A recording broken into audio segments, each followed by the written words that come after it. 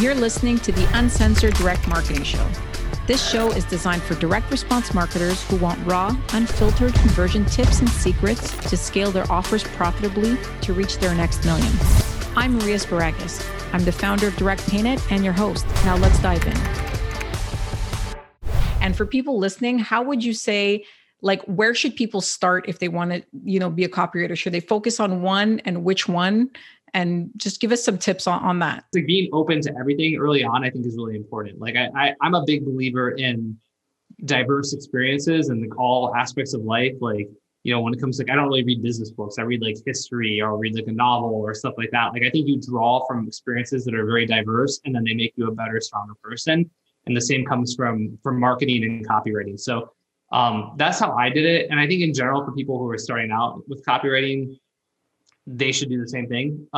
If you're if you're trying to make money as a copywriter, I definitely don't think you need to find a niche. I think honestly, sometimes the best advice is really go get hired as a content writer, because it's really pretty easy to get hired as a content writer, which is like annoying kind of, right? And you're not gonna get paid that much. Maybe you get paid $15 like an article or a page, or 20. But if you can start right on an hour, okay. I mean, if you're broke right now, right, and you start getting paid $20 an hour, that's $40,000 a year, which is better than most jobs you're going to get coming out of college, or even for a lot of people in America, their entire lives, right? Yeah. And so, plus, okay, now you're getting paid to write, so you're thinking of yourself as a professional writer. You're writing headlines. You get good headlines for every article or piece of content you write. You need subheaders. You need a good opening sentence. I actually think like starting with content writing can be a really beneficial thing.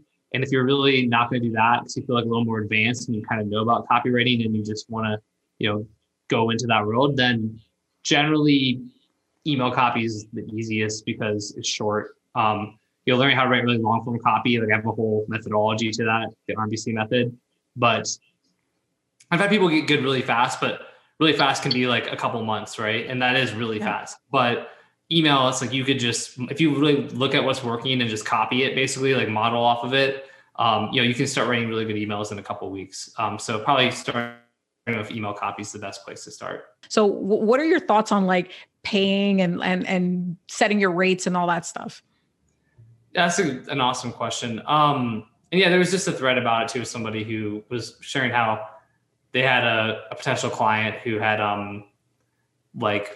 been basically, you're charging too much. Like I can pay other people different amounts of money, and people were coming in right away. Like, you're like, fuck that guy, but I put a response. I'm like, well, if you have like the track record and the case studies and you're like a proven writer, then yeah, like fuck that guy. And keep charging what you're charging or charge more. I was like, but if you don't, then be way less worried about what you're being paid today and be like way more worried about getting wins, right? Like, and gaining experience and just getting wins for clients. I think that's the part where some people skip it. And even people who've been in the industry for a few years, it's like, I don't want to be a dick, but I'm gonna do it. Fuck it. Right. So you come in a couple of years ago, you keep just like, you never really improved yourself. Like you just read a bunch of shit, but you're not like, you read a couple of books early on, you're in some fucking Facebook groups. So you like hang around in the Facebook group and talk about shitty clients and that kind of stuff. And like occasionally comment on when people are like, oh, what do you think about this headline? You comment, nobody really likes it. But in your head, you're like, yeah, I'm an old veteran now. Like I deserve a lot. It's like, no, you fucking don't, right? Like, what are your wins doing? Like there's the people on like those job boards. Like somebody pointed out to me early on where I was trying to hire copywriters. This is before Copy Accelerator. And I put in a group and basically all the writers who applied, like sucked or like they were very hit or miss. Some of them didn't suck, but it was like they'd had a couple wins and they had terrible bombs too. And then somebody was like, yeah, like if people were like lurking this job board,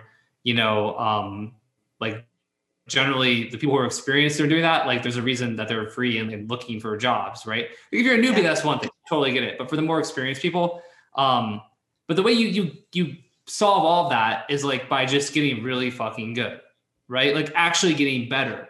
Like you're not owed anything, even after 3 years, like, or 5 years, you're not owed anything. If you're not getting wins and results for people and you're not getting better and you've just been mediocre for 5 years, you don't deserve to suddenly get paid like somebody who's excellent.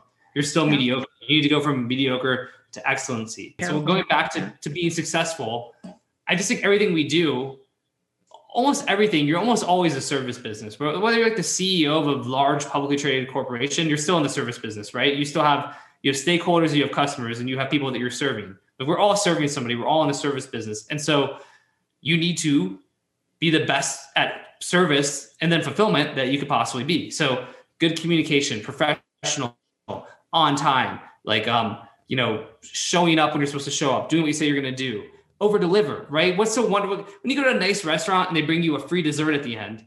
You're like, oh, how nice is that, right? Like, you're like, oh no, I don't want dessert. Like, well, here's like a little, some chocolates or some truffles, or like, oh, that's so nice, right? Do that for your clients. You're like, hey, you asked for 5 emails, so here they are. Plus, I decided to write you 2 more. Here they are, right? Do shit like that. Like, wow, people, over deliver. There's like 5 things to do, and there's not a lot of things to do. Actually, like, did the very basic stuff like well. Like, you would almost all of them would probably be making 2 to 3 times more money per year than they're making right now.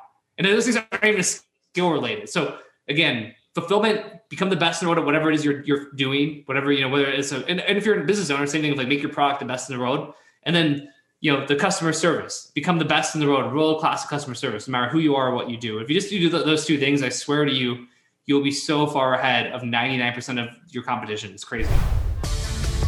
Hope you found today's session valuable.